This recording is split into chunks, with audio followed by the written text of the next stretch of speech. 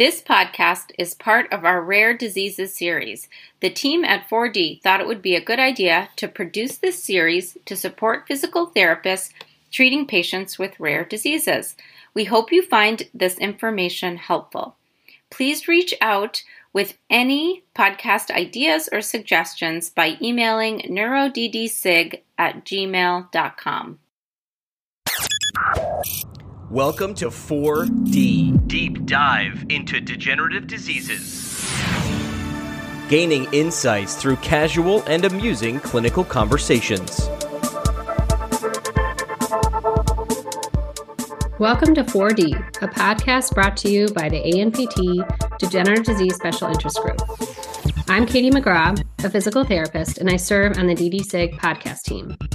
Today, we're talking about progressive supranuclear palsy, otherwise known as PSP, and also referred to as an atypical Parkinsonianism, as part of the DD-SIG Rare Disease podcast.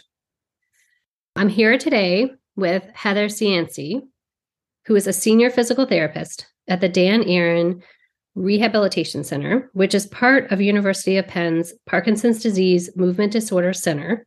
And she's also a member of the Interdisciplinary Atypical Parkinsonism Clinic. We had the pleasure of talking to Heather about her work within the interdisciplinary clinic. And we have the pleasure of talking to her today as she's graciously agreed to come back. Welcome, Heather. And maybe you could tell us a little bit about yourself. Oh, it's great to be back. Thank you so much, Katie. So I have now, I can't believe it, but in 2024, I'm going to have been a physical therapist now for 30 years. Almost all of my time has been spent in movement disorders, specifically with Parkinson's disease and the atypicals. Like Katie said, I had the pleasure of talking to this gang about the wonderful interdisciplinary care that our team provides, not unlike a lot of different centers that are around the globe. Some of you may actually be on an interdisciplinary team for the atypicals. So I hope that you're here to learn more about that today. We're really passionate about the care that we provide, and we love to share our knowledge. And in that vein, I am also the co-coordinator for the Parkinson Foundation Team Training Program and part of the PT faculty there. So we really see it as our role, not just as clinicians, but also as really providers of good clinical, evidence-based care that you can give your patients, because we know sometimes it can be really tough to synthesize all the research that's out there, and then how do I apply it to the clinic? So I really hope that today you'll be able to take home some really nice nuggets of clinical care that you can impart to your patients. That's great. And just to put a plug in, the Parkinson's Foundation is going to have an atypical conference. Yep. So for any of you who have graduated from Parkinson Foundation team training, please know that we do offer advanced team training, and that is going to occur next fall, 2024, and the topic is going to be on atypical Parkinsonisms. Now, prior to that, if you're interested, through the Learning Lab on the Parkinson Foundation website, we actually have an atypical podcast series that's going on right now where you can listen along and learn some great information, and then stay tuned. We're going to have a virtual conference coming up, so you can really kind of pick and choose from a smorgasbord of educational opportunities if you're interested in learning more about the atypicals. That's great. Yeah, I hope to listen to the podcast and be involved. So I was very excited to see that come through. So I think one place that we can start is trying to understand what we mean by atypical Parkinsonism. That's a great question. I think people have maybe knowledge about that. We used to call it Parkinson Plus, meaning that it sort of looked like Parkinson's, but they had some extra things that were going on. As we've moved forward in research and just in our clinical practice, the name has changed to atypical Parkinsonisms, because they truly are not just Parkinson's plus other syndromes. They can be caused by different problems in the brain that are different than those that occur in Parkinson's disease. So what I wanted to kind of give you was just a little idea of how that goes. When we look at somebody who has Parkinson's disease and we're seeing that there are red flags, things that probably shouldn't be there so soon in the course of the disease, I think that's a great time for therapists to kind of think about, is this an atypical? So the atypicals can fall into two sort of categories where they're called proteinopathies. One is a tauopathy, which is what progressive supranuclear palsy is that I'm going to talk about today. And then the alpha synucleopathies, an example of that would be multisystem atrophy. And these are just misfolding of proteins in the brain that really do affect a lot more quickly, motorically in the lives of these patients. Where our people with Parkinson's disease, we don't see the falls and the gait instability and those cognitive changes till later in the course. Those are things that unfortunately we see much earlier in the diagnosis of the people with the atypicals.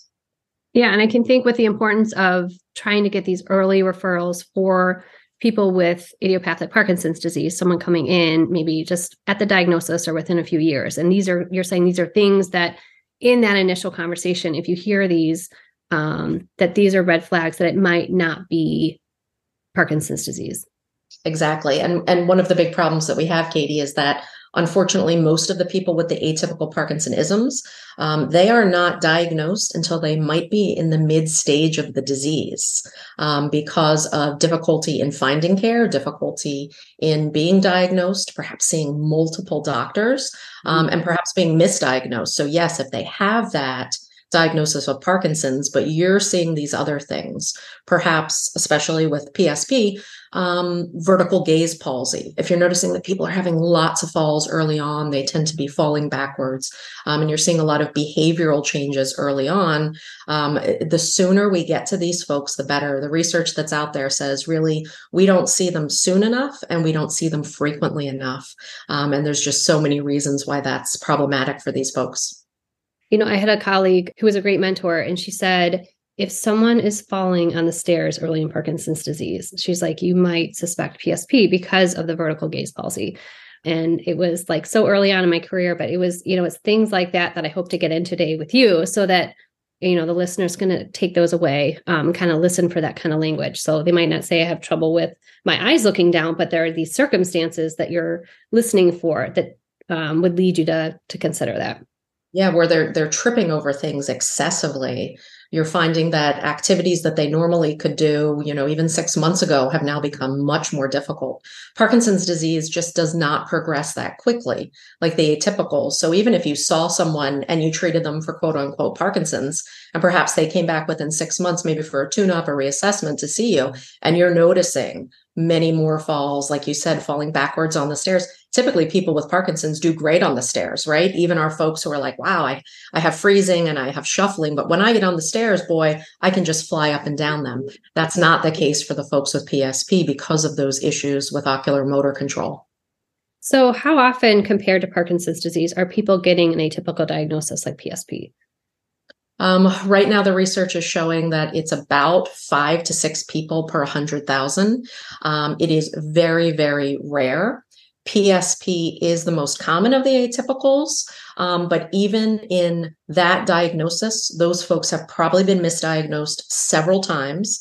And by the time, if ever, that they get to a movement disorder specialist, like I said before, they're already behind the 8 ball. All of these problems are already starting to happen, which can make it much more challenging for us as physical therapists because we want to get our hands on these folks right away. And I can talk a little bit more as we go through about the limit in the research that we have, but there are some studies out there that support the sooner we get to these folks, the better. And we've got to figure out how do we make this happen. And I think some of the other emerging terminology are these subtypes of PSP, which was new for me in the last few years. Yeah. And so maybe we can touch on those in case you have a patient that comes in and says it a certain way, just so that you have some working knowledge. The thing that makes these diagnoses even more difficult, if you take something like PSP, they have different phenotypes.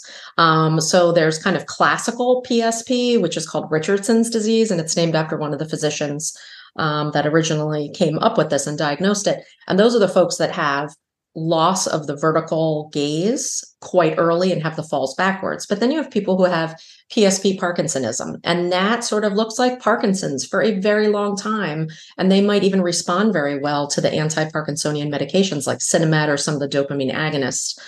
There are folks who have something called pure akinesia / freezing of gait, where these folks, the rigidity, the bradykinesia, the hypokinesia, the freezing of gait is just off the charts. And that is clearly something that is much different than our folks with PD early on. And then you have folks who have more of a frontal dysfunction.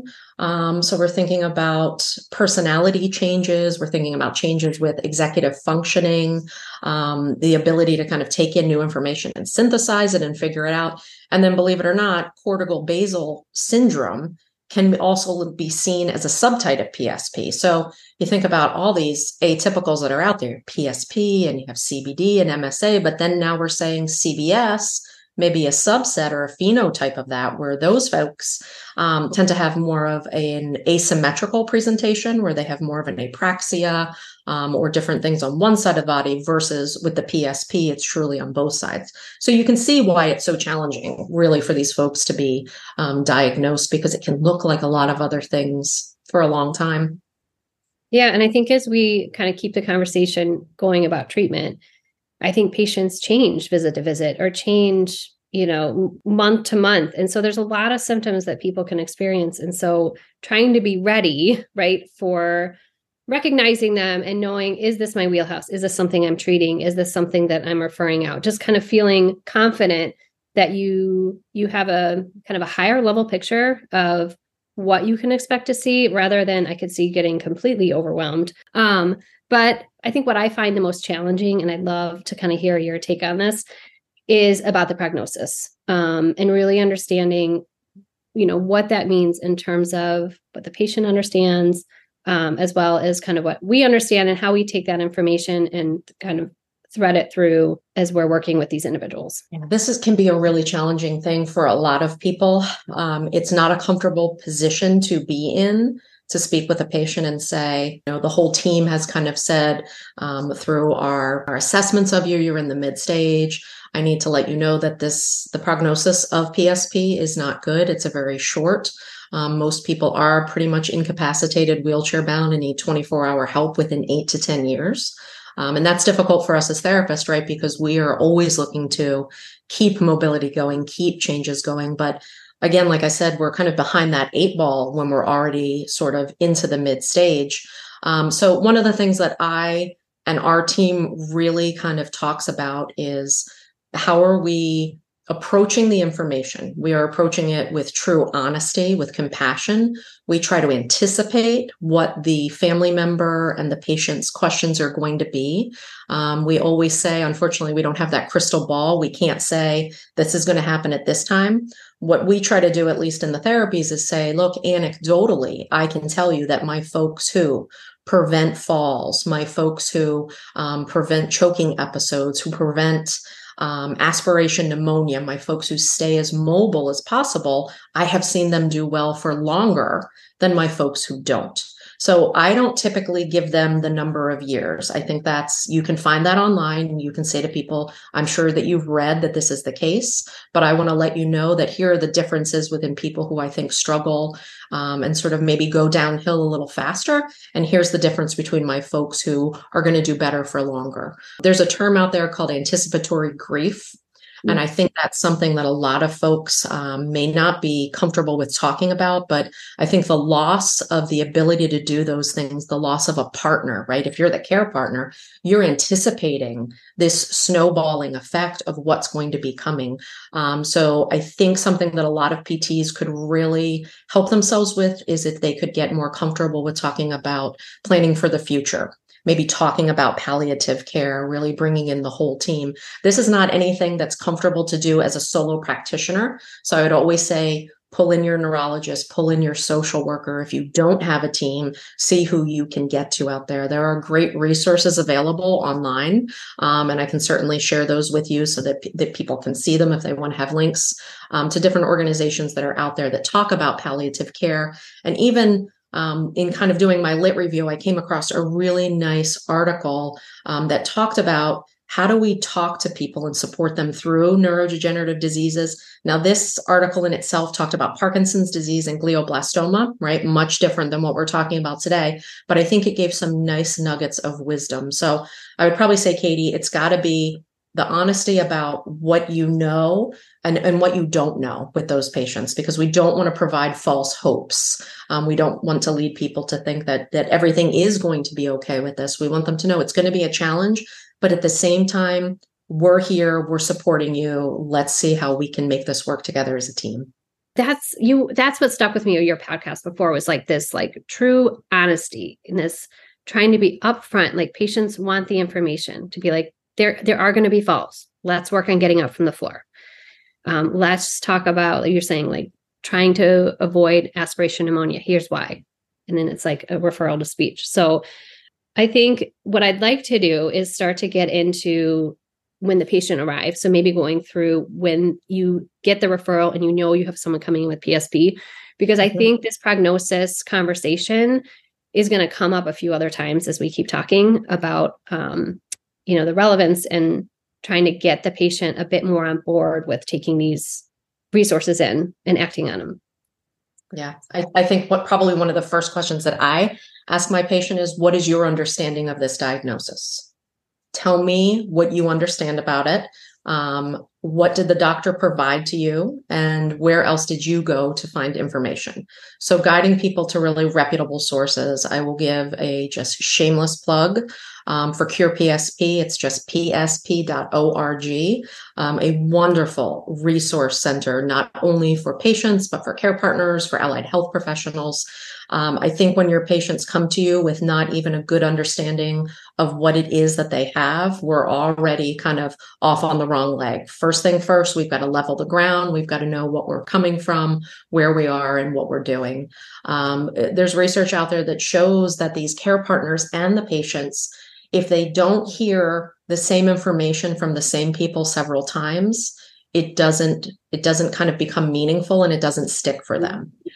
So again, I've got a great interdisciplinary team. People who are listening here may not have that. So that may fall to that physical therapist to every time they work with that patient to re-educate them, to say, did you go to that website? Were you able to watch that webinar? Let's talk about, again, what your understanding is. So once I think patients have a good understanding of what it is, then I go right into sort of my flip-flop mode where I'm like, okay, now let me tell you why coming to physical therapy is one of the most beneficial things we have out there. We don't know truly what the cause is. We truly don't have a cure. We don't have adequate medication, right? What we do have are the rehab services. So I talk to them about what is out there and how the exercise can be helpful and how the training is going to be helpful. And again, with that healthy dose of, yes, we're going to have some falls, but let's talk about how we can decrease the amount of falls. Yes, you're probably going to need more supervision at home. You're going to need some more cueing because there might be recall issues. But how do we make this work with your family, with your care partner, with whoever is helping you? Unfortunately, these atypical Parkinsonism, Katie, they take away the independence, agency, and autonomy of these patients very quickly. So I do a lot of questioning of my patients of, what do you want to work on today? What is something that you want to still be able to do today? How are you feeling about what you're dealing with? So it's not just motorically, it's quality of life, it's depression, it's apathy, it's anxiety, it's withdrawal from life. So I think PTs have to be really comfortable. And I think the world in general is getting better out there about talking about mental health, but it's something that you might be talking about with your atypical patients much more soon than you would with somebody with Parkinson's disease. I interrupt you real quick. That's okay. So, because going back to that, when patients come in and leading, I think that's such a wonderful question about like, what do you know? What do you understand? What did your neurologist say? Because I found that patients aren't informed, and the information that they're getting from the neurologist is, well, they told me I need to do aerobic exercise and that's going to improve my symptoms. And so I feel like for some conversations, I'm starting off in a completely different space, and I tread careful. I want to develop my own relationship with this patient. But how have you handled situations like that? Yeah, you sort of play that supporting role as well as the lead role, don't you? Because again, like you said, you feel like you're the gatekeeper. I oftentimes feel that way, where I'm sort of guiding even from the basic standpoint, because people are like, okay, great, I'm supposed to exercise. Well, what? He told me to go take walks, or the doc said I should be on the bike. You got to back up. And we're almost going back to like the basic guidelines of what's considered aerobic exercise. What are the guidelines that we can follow about that? The research is great in that it shows that what care partners and people with PSP are really looking for is for someone to ask them about what is their prior level of exercise, what's their knowledge with that, and see if you can grow off of that, because there are so many barriers, right? If you're somebody who's never exercised in your life, it's going to be much harder to kind of get up and go and start now, especially when you already have a movement disorder going on. So, the facilitators to doing this is education, trying to find access for these folks to other people other than us, right? They need community health instructors, sometimes personal trainers. There isn't a great PSP exercise group out there. So I'm trying to talk to my people about, I don't care what it is, an older adult sit and be fit. It's an aerobic exercise class. It's something in the water, right? It's aquatic exercise. So, basically taking those guidelines that we have through the American College of Sports Medicine and sitting down and saying, this is the number of days a week you should have. This is the amount that you do. And then really taking from that information and making one program for that one patient. So Katie, it's not like everybody with PSP does the same exercises, right? It's what is going to be specific for that patient themselves. So after screening things like their knowledge, their current exercise habits, prior habits, interests, what are some other things that you feel like are important to discuss or assess in that initial eval? Quality of life is a big one. There actually is a PSP quality of life rating scale. You can also use the PDQ-8 that we use in Parkinson's disease. So just understanding where that person is just within their life. And then there are no specific assessment tools, right, for people with PSP. So we're using anything that we would normally. I've got to assess gait. I've got to assess balance. I've got to assess any kind of functional motor task. The thing that I think maybe most, and I want to say most PTs, but a lot of PTs may not be looking at is the visual, like the ocular motor difficulties that these folks have. And that plays just an entirely different role in what it would in other neurodegenerative diseases. So you talk through like what your exam looks like for that, and maybe what you expect to see someone within a few years of the diagnosis versus someone like you're saying who's coming in at kind of more of a mid-stage. Yep. So I remember what you said, that your mentor sort of said to you, if you see somebody falling back on the steps early on, it's probably not Parkinson's. And I had a mentor who said to me, when you see the face of somebody with PSP who has lost that visual ocular movement, you never forget what that looks like. So I think with time, you start to get a feel of what people look like. So people with PSP, you're looking at how often are they blinking, okay? Versus some people have blepharospasm. So if people's eyes are closed very tight for a long amount of time, I'm looking at that as well. So I'm actually people, I'm having them, open the eyes, close the eyes. I'm also looking at gaze. So I'm testing especially vertical gaze, because early on in the disease, unless it's somebody who's like very classical, right, that Richardson's, they lose it right away. But these folks have very slowed vertical gaze. With time, they lose the ability to have that vertical gaze at all, and they're really just locked in.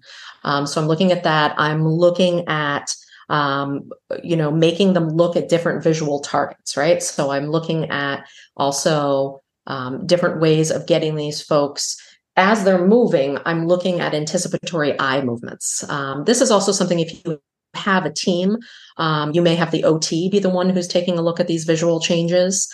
But you have to look at, it's called the doll's head response, but that vestibular ocular response there. If someone, our eyes should be able to stay in the middle. I should be able to, move my head and my eyes are going to stay fixed on that object. Our folks with Parkinson's have the opposite, right? If you're constantly telling someone who's in those mid to later stages with Parkinson's, oh, well, your problem is you're missing objects on the floor. You need to look down. Well, you need to assess that, because it may be that they're actually taking their head down, but the eyes are doing the opposite. They're going into the upward gaze. So I think the visual screening is going to be a big part of that. Just in the back of your mind, one of the things is just command following, right? How are they able to hear my commands, take what I'm saying, and then impart it into what they're doing? And then recall also. So we're doing some testing with that. I think probably our OT and our speech pathologists do a little bit better job than the PTs do with that. So again, if you have that team, that's going to be the thing that's going to be most helpful for you. But definitely think about the vision. Think about any of those kind of visual tests. If you're not up on them, there's lots of great information that's out there for you. And then just to go back to what you were saying about cognition. So things that you're screening for include things like recall, attention. Yep. Is there anything else is there a test that you specifically do, or are these more kind of at an observational level? These are basically observational. Sometimes our OT will do things like the trails test, the MOCA. Again, there's nothing that's specific for cognition within PSP, so we're looking to some of the other things that are out there. Impulsivity and safety awareness. So asking people if they've had multiple falls, and I'm talking to the care partner and I'll say, where did the falls happen? What happened? Asking that patient, did you realize that when your husband said, I need you to stay sitting in that chair, I don't want you to get up, wait until I come out of the bathroom, did you feel like you were safe enough to get up and go on your own? And when the patient says to me, yes, absolutely, that shows me that some of that insight, that safety awareness is not there. So it's basically not an actual test that I'm doing, but it's all of those things in together while I'm talking to them essentially. But yeah, feel free to use any of those cognitive measures that are out there. I would probably say that your MOCA is probably going to be the best for them. Okay. And if a caregiver spouse were to ask, what are some of the cognitive changes that come with PSP? What can I expect? How would you answer that? So that impulsivity, the decreased safety awareness, and then bradyphrenia, so slowness of thought. It takes people with PSP much longer to think about what they're going to get out and how to get that out. And I think one of the most difficult things, Katie, is apathy. These folks, we're trying to motivate them, right? Here we are saying, come on, it's time to exercise. It's time to do all these great things. And they have no motivation to do it. There's no drive. There's no kind of resolve in there to make that happen. And that can be probably one of the most frustrating things, I think, for the care partners, which just adds to that overall burden for them. Mm-hmm. Yeah, like you're saying, it is easy with experience to recognize when someone is not acting appropriately and has that tendency for impulsivity. And there's people who, they're type A their whole life. They've always gone fast, but this is a different kind of fast. This is a different kind of safety situation. I would say for somebody like that, I don't just say it to them, I show it to them. Let's go to the Cure PSP website. Let's see that it talks about impulsivity. Let's see that it talks about problems with executive functioning. Let's see it in writing and let's talk about it again. The website itself is just so well organized. And I think that's one piece that you're highlighting that's so important is like, if you can get comfortable navigating the websites, knowing what resources, what page of that pamphlet, it just helps with that kind of ease of confidence to know that I can bring this up. And then, you can kind of support yourself and give the patient a resource to go home with so that they can take it in later. Exactly. And then one other topic that I want to talk about is the speech changes and how speech therapy can help, because, there can be complications with swallowing that could lead to getting pneumonia and having this kind of exacerbation of their symptoms. I'd love to touch on kind of what some of the speech changes patients experience. Yeah. So, and again, it's very variable, sort of like the gait. But dysarthria and dysphagia happen quite early. There's actually some research out there that says people, as the symptoms of freezing of gait get worse, so does speech. Mm-hmm. Maybe because there's similar pathways that are there. It absolutely gets worse with time, but early on, you can have people who are actually very hyper with their speech, where it's very rapid, very hard. The articulation is not there. You will have other people where it's more garbled, it's more kind of hoarse and jumbled. Again, a lot of variation with that. It's really important, though, if you can, and again, I have a speech pathologist right there on site. to get them into speech sooner rather than later. I always think like speech before PT, like we can't have these people choking. We cannot have this aspiration pneumonia. So getting them out into the community if you don't have a speech pathologist there. And then working with, if they're not able to communicate verbally with you, we have a lot of people, it's the thumbs up, that's the thumbs down. We're using simple things with just letter boards, with pictures, those kinds of things. And also I find in just talking with the care partners, what are you using at home? Oftentimes you will have people who say yes when they really mean no, or vice versa. So getting a good handle on that from the care partner as well. But, to be able to communicate with someone is just of the highest priority for these folks because they have so many needs, so many fears. And I really push them to share that with us. So yeah, I wish I could say I have the answers for that, but it's really get your speech language pathologist involved sooner rather than later. Totally. Yeah. I'm always like, nice to meet you. And I need you to also meet my colleague next door, but we'll get there. Exactly. We plug it the whole time. So let's dive into some treatment options and treatment approaches, because we've talked a lot about what to expect for patients with PSP, but, I'd love to know your treatment approach for someone who's newly diagnosed within a reasonable time frame versus someone coming in to mid to later stages. Yeah. There is a fantastic article that is out there right now, done by a team of physical therapists at the NIH. And again, I can share that information so that you can get it out to folks. Thank you. And it's one of the first ones that's out there that talks about a highly functioning patient. Although this patient it's a case study, they talk about how they had been diagnosed for 11 years, but it was probably the Parkinsonian PSP. So it was kind of a little bit slower. And I love how they put this article together. So I want to talk a little bit about what they did and how we've sort of already been doing some of those things in our clinic. One of the things that you have to know about these folks with PSP, anticipatory postural responses, protective balance reactions, all of that stuff will get worse over time. So what we need to do is we need to challenge these people before it becomes a problem. So all of my people with PSP, we are starting them on weight shifting. And we're not just talking about weight shifting AP, right? Front to back, because we know that they're falling backwards. For you to have a good anticipatory postural adjustment to take that step, right? We've got to shift the weight over to one leg and do the other, where your PSP people sort of just move without thinking. So anything you can do with folks in that position with the weight shifting. The other thing is the protective balance responses. So yes, having them have things that are kind of coming at them out of nowhere. Someone walks out of a room, you're walking down the hall with them, they have to make the reaction. I'm laughing because I've seen videos of your clinic and you guys have the most creative space with obstacles and people and little hallways and music and everything. So, but describe that a little bit more in terms of like what that treatment looks like if you're trying to do a bit of more of a surprise. Mm-hmm. Yeah. So we have to plan ahead, right? So I'll have to say to my front desk staff, do you mind going into the treatment room one? And when you hear us walking down the hall, can you just walk out? Sometimes I will carry balls in my pocket and I will throw a ball so that it crosses in front of the patient. I will make sure that I have something, maybe a dowel from something that I'm using. And as I walk by, we drop it down so it's in the way, that kind of thing. That can be really helpful. Just making my phone go off really quickly to make a loud sound. So somebody has to jump and react, those kinds of things.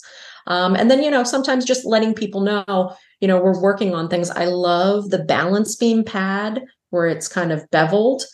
So that folks, most of the time you put them on when they want to sit right back down. And I try to say, look, we're going to work on, can we take that stepping strategy? But we're doing it in all multi directions. So that's one of the big things that's out there. This article also talks about the fact of, we've been using for years, and this comes from Chris Zampieri from an article from, I think, the early 2000s, maybe, 2005 and 8, where she and her team were talking about, hey, we ought to be exercising the eyes just as much as we are the rest of the body. And through her work over the years, really trying to tailor that into things. So we do a lot of stuff. My new exercise du jour, and I know my partner in crime, Joellen at work, will be like, Heather, I'm so sick of seeing you do this exercise, but I love it, is I'm having people stand on an unsteady surface. And then I take Post-it notes and we put letters on the wall. And the patient has to make they're spelling words, but I need to see the eyes go to those actual targets. And then we do another task. We throw a ball, we step on, we step off. And in this recent research with Zampieri, they did stuff where they had people doing boxing, where they had to do target training.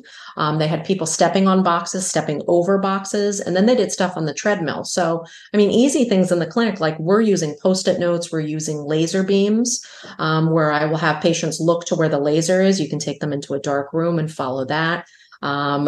Any kind of picture cards, right? People just looking at the what's the suit on this card? What is the color on this card? And having them track. I think it's important, though, that you don't do them in just isolation. Have them doing it motorically, right? What do we need? We need the eyes. We need the anticipatory kind of scanning. We need people to be able to see what's coming up, right? To be able, a lot of people, like you said, they're falling because they don't see what's there, right? On top of that poor foot clearance because they're not taking a large enough step. So having people look at different things, it's not just always down. It's not just always up. So I think that's a great thing. If you can add in that, it also makes it much more fun, Katie, right? Like people are like, this is fun. I'm having a good time. It doesn't feel like just a workout. And be as creative as you can with that. So it sounds like, these treatments are designed to address those visual deficits, those eye movement deficits. And do you find that patients, I don't know, it'd be hard to track, but do you find that they improve? I don't know if that's not really the right word, but that their awareness maybe of the strategy. It's exactly what you said. It's sort of like the awareness of it. I also look at the number of trips and falls. So we talk to people not just about falls, but about near misses too. So in tracking that, so I'm sort of extrapolating, okay, well, if your vision is not getting worse and you're a little bit more aware of it, and maybe you are tracking downward more, maybe that's the reason why we're not having so many falls. So it's sort of an extrapolation from that. But I do find my folks, if you get them early and you start this, and this is easy stuff to do at home with looking at cards, with putting Post-it notes on the wall, playing Scrabble on the wall with care partners. Again, it's not this rote, boring stuff that people sort of sometimes associate with home exercise programs, right? I'm not sitting there and telling them to do a long arc quad. They're not doing their bicep curls. They're not doing their quad stretches. Like this is something I can do at home that's sort of fun and engaging. So that's the big thing, because it doesn't matter what we do in the clinic. If we can't get these folks to have the repetition and the compliance at home, we know that they just don't do well. I could see the patient or caregiver asking, is this going to make my eyes better? Is this going to improve? And how would you address that? I say sometimes in the short time it can, if you are compliant enough. Will it stop the overall progression? No, it will not. But can I buy you some time? Probably. That's a nugget. I feel like that's a good nugget for people to have, because that you do these treatments and then, patients want to know what's the goal? What do we do? Yeah, why am I doing this? What am I getting out of this? Absolutely. Mm-hmm. Yeah. Now that's different than someone who's in the mid to late stages who's already locked in. You're going to have to do compensatory strategies with those folks. Okay. Definitely. Probably not going to see improvement in that case. And, this might be hard to answer or to know exactly, but when you say locked in, how much of a loss of eye movement would you only do the compensatory versus at what point do you feel like there's a goal for remediation? When you get to the point where if the head goes up, the eyes go down, when that's happening, definitely the compensatory strategies, because you can't do anything once that reflex is too suppressed. And I talk to people in the early stages, right, about how that can work, how you can look down and we want that gaze. But when you see so I'm constantly testing that, just simple things with having people track and moving the head and doing those tests. At that point, I mean, I'll tell you a story about somebody who we had who was really, really challenged. And what was happening was when he was walking with his walker, of course, if you're turning, you want to look where you're turning. He would turn his head to look in that direction, but the eyes would be going in the opposite direction. And that's where we were having freezing. We were having falls. So with this gentleman, and it was only through the help of the care partner, is he literally needed to stop. He needed to turn his head. He needed to think about turning his eyes. Then he would take a step. So it was slow, step by step, of fluid movement was no longer possible. The compensatory strategy was step by step by step. And did it take longer? Yes. But were we falling less? Yes. Right. And that's the ultimate goal. I always say to folks, you are going to have to learn to take your time with this. Time management is going to be something that's really important. To rush somebody with PSP is just not safe. So let's move on to mobility training, like walking, transfers, bed mobility, kind of touch stair training, touching on what your expectations for treatment are and what the research is saying. So, you don't want your patients to read the research because, just 2 quotes here that I took because it's actually sad how little research we do have. It says robust evidence for improving balance and gait in PSP was not found for rehab studies. And that's a Faye Horak study out of 2023. But don't be dismayed out there, PTs. It's because we just don't have enough research, and the research studies we're doing are completely different from one another, and they're not giving us what we need. I extrapolate from what's out there. What can I do, and what have I seen anecdotally in the clinic? A lot of people with PSP, when they go to get out of a chair, have something called the rocket response, where they just shoot out of the chair. Okay, that comes in part from that decreased self-awareness, decreased safety judgment, those kinds of things. So I think primarily let's start from kind of base one. How do we safely get out of a chair, and then just stand there? Put in that comma. We're not getting up and just starting. So it's really getting people to break down things. So repetition. I can't tell you enough. Task specificity is key. You've got to go over and over again the right way of getting out of a chair. Once they get it and you see that it's sticking and they're also doing it at home, then go ahead and take the challenge up. For some folks in those middle to later stages, you're not going to be able to do that. It's just the constant repetition. Be honest with folks. There are some folks who are not going to have that recall to be able to do it on their own, and they need errorless learning, which means constant verbal cueing, and that comes from the care partner, and that can be very frustrating. But again, teaching them, it's sort of like if someone with Parkinson's has a tremor, that's part of the symptom. People with PSP don't have that insight into doing it safely. You need to be that external cue for them. So quality of getting up, pausing, and then that ability with walking. There is no one device that's the best one out there. What kind of the consensus is that's out there, and when you look through lots of different articles and blogs and posts, is that a walker that's heavier, right? I think for years we've been putting weights on the front of walkers to kind of offset. I think the U-step walker can be a good one. The U-step that's said with a grain of salt, because it does have a narrow foot placement area. And if people can't figure out where those feet are in there, there's a lot of scissoring that can also happen with folks with PSP. So this is going to be your clinical judgment as a clinician. There is not one device that's better than the other that's out there. So, and it's not just quality of walking. I also think it's length of walking. We got to get people moving more in general, more steps per day. What kind of gait changes do you expect to see in someone with PSP? Yeah. So they kind of have, you'll see in the literature, they use this kind of term, and I don't like it, but it does. It's sort of a drunken sailor is one of the old ones that's out there. You see people that are kind of all over the place. There can be a lot of scissoring, freezing of gait early on. It happens much faster in PSP than it does in PD. Very narrow base of support. Not a good clearance of the foot too. So that same kind of smallness, right? The smallness and slowness that comes with Parkinson's. But there's just that reaction is not there with these folks. So a lot of times I'm saying to people, I may be at a point in the course of your disease where I am not improving your balance, but I am trying to prevent you from falling by doing the compensatory techniques. Once again, it all depends where they are. So getting people, I think, to see also, and we talk about this sometimes with Parkinson's, is they're not kind of aware of how they're moving. So we do use a lot of video in our clinic where we show people, and I'll say, what do you see? What are you noticing as you're walking? Let me point this out to you. Do you see this difficulty here? This is why I want to work on this with you. Do they say that they see it? Sometimes they do. In those later stages, they'll say, that looks fine. I've always walked like that. I never took a big step. I never did that kind of thing. So again, it goes back to the sooner we can see them, the better. But yeah, I don't want to be Pollyanna here. There comes a point in most of these people with PSP where they will be wheelchair bound. where they are going to need 24-hour supervision.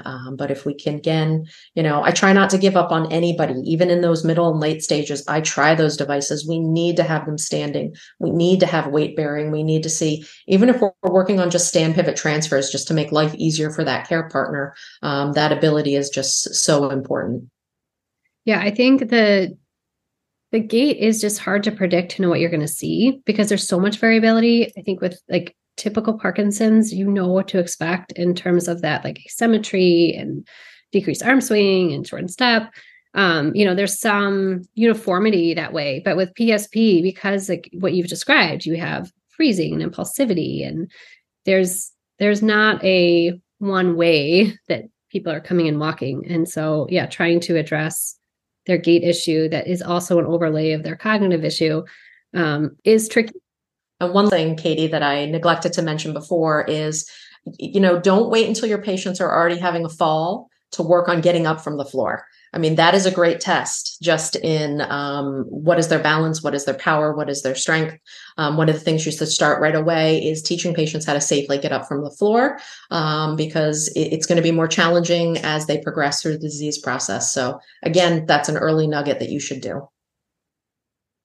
One thing that we haven't touched on are the urinary symptoms, which always to me comes into gait and trying to get to the bathroom on time. And so help our listeners know how to either screen for that. And in some ways you've had some success in helping manage a more dry situation for the patient. Exactly. Get yourself a good pelvic floor therapist. If you're able to. We're really lucky we have somebody, so I don't deal with it as much, okay? But a good pelvic floor therapist is going to be amazing. If you don't have one, you need to find somebody out in the community that you can refer to. We ask about how often people are going to the bathroom, how often, especially they're getting up in the middle of the night. We ask if people are restricting water because, that's what patients do. And then what happens? We get dehydrated. We have problems with blood pressure, all of that.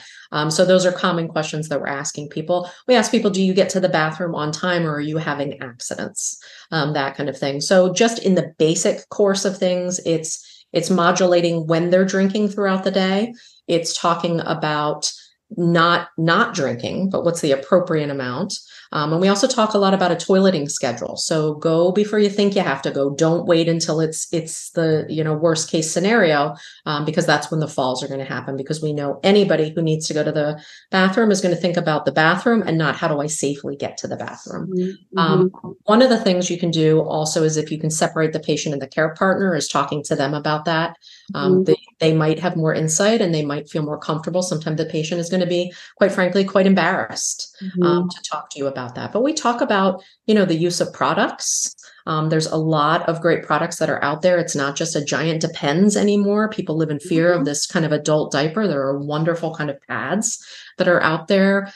Even for gentlemen at night, the Texas catheter. There are female devices that are out there. It's not just a urinal for men anymore. There are female urinals that are out there. So if you haven't looked at some of the devices that are out there, you could just even do a Google or go on Amazon. There's some great incontinence care products available and that are pretty reasonable for people. Heather, we always ask everyone what they like to do for fun. So what is it that keeps you busy when you're not doing this amazing work? Right now, it's having a senior in high school and getting ready for college. Whether you want to call that fun or stressful, I'm looking forward to his future and what he has to accomplish. And out there, we're spending a lot of time doing that right now. So I would say family. Heather, thank you so much for today. It has been so informative. And of course, we're going to keep the open invitation because I'm sure there'll be something at some point soon that we'll want to bring you back and kind of pick your brain on. But I know this is going to help so many clinicians, me included, really be able to treat our patients with PSP well and compassionately and really feel empowered to know that we can do it. Oh, it's absolutely my pleasure. And that is my hope, that people feel more comfortable in working with these folks. And I love that word that you said, compassionately. Such an important piece of what we do. So know that there's people out there to support you and help. So this is a great podcast for people to be able to find that information. So thanks for having me. I really appreciate it. Thank you for joining us. Special thanks to our guest today, Heather Cianci. This podcast was produced by the ANPT Degenerative Disease Special Interest Group. Subscribe to our newsletter on the ANPT website, neuropt.org, or check us out on Facebook. This podcast was edited and produced by the DD-SIG podcast team, which includes Parm Paget, Sarah Zoller, Chris Burke, Shannon Brown, Jeffrey Schmidt, and Vanaco, and I'm Katie McGraw. Thanks to Jimmy McKay for providing music. This is going to be a great blooper. Don't worry. I'm Kate. Oh, shoot, Heather, I need your background. I need your title. Unmute. Who the hell are you? Yeah, I'm like, wait. Right? And you're like, oh my gosh, it's Faye Horak. She knows her stuff. And if she's synthesizing the research and she can't find it. Lots of good schools in Boston. You doing any college tours up here? We did. We looked at BU. Yeah. He didn't. He liked BU over BC. Oh, perfect. Yes. Sarah, can I see DJ again? Is there a baby? Who's home with the baby? Yeah. Sarah's home on maternity. Oh, how old? He's just turned 3 months today. Making his podcast debut. I know. Oh, CJ, yay! And Minaco, Bianco. Just say Ken Vanaco. We'll cut it in.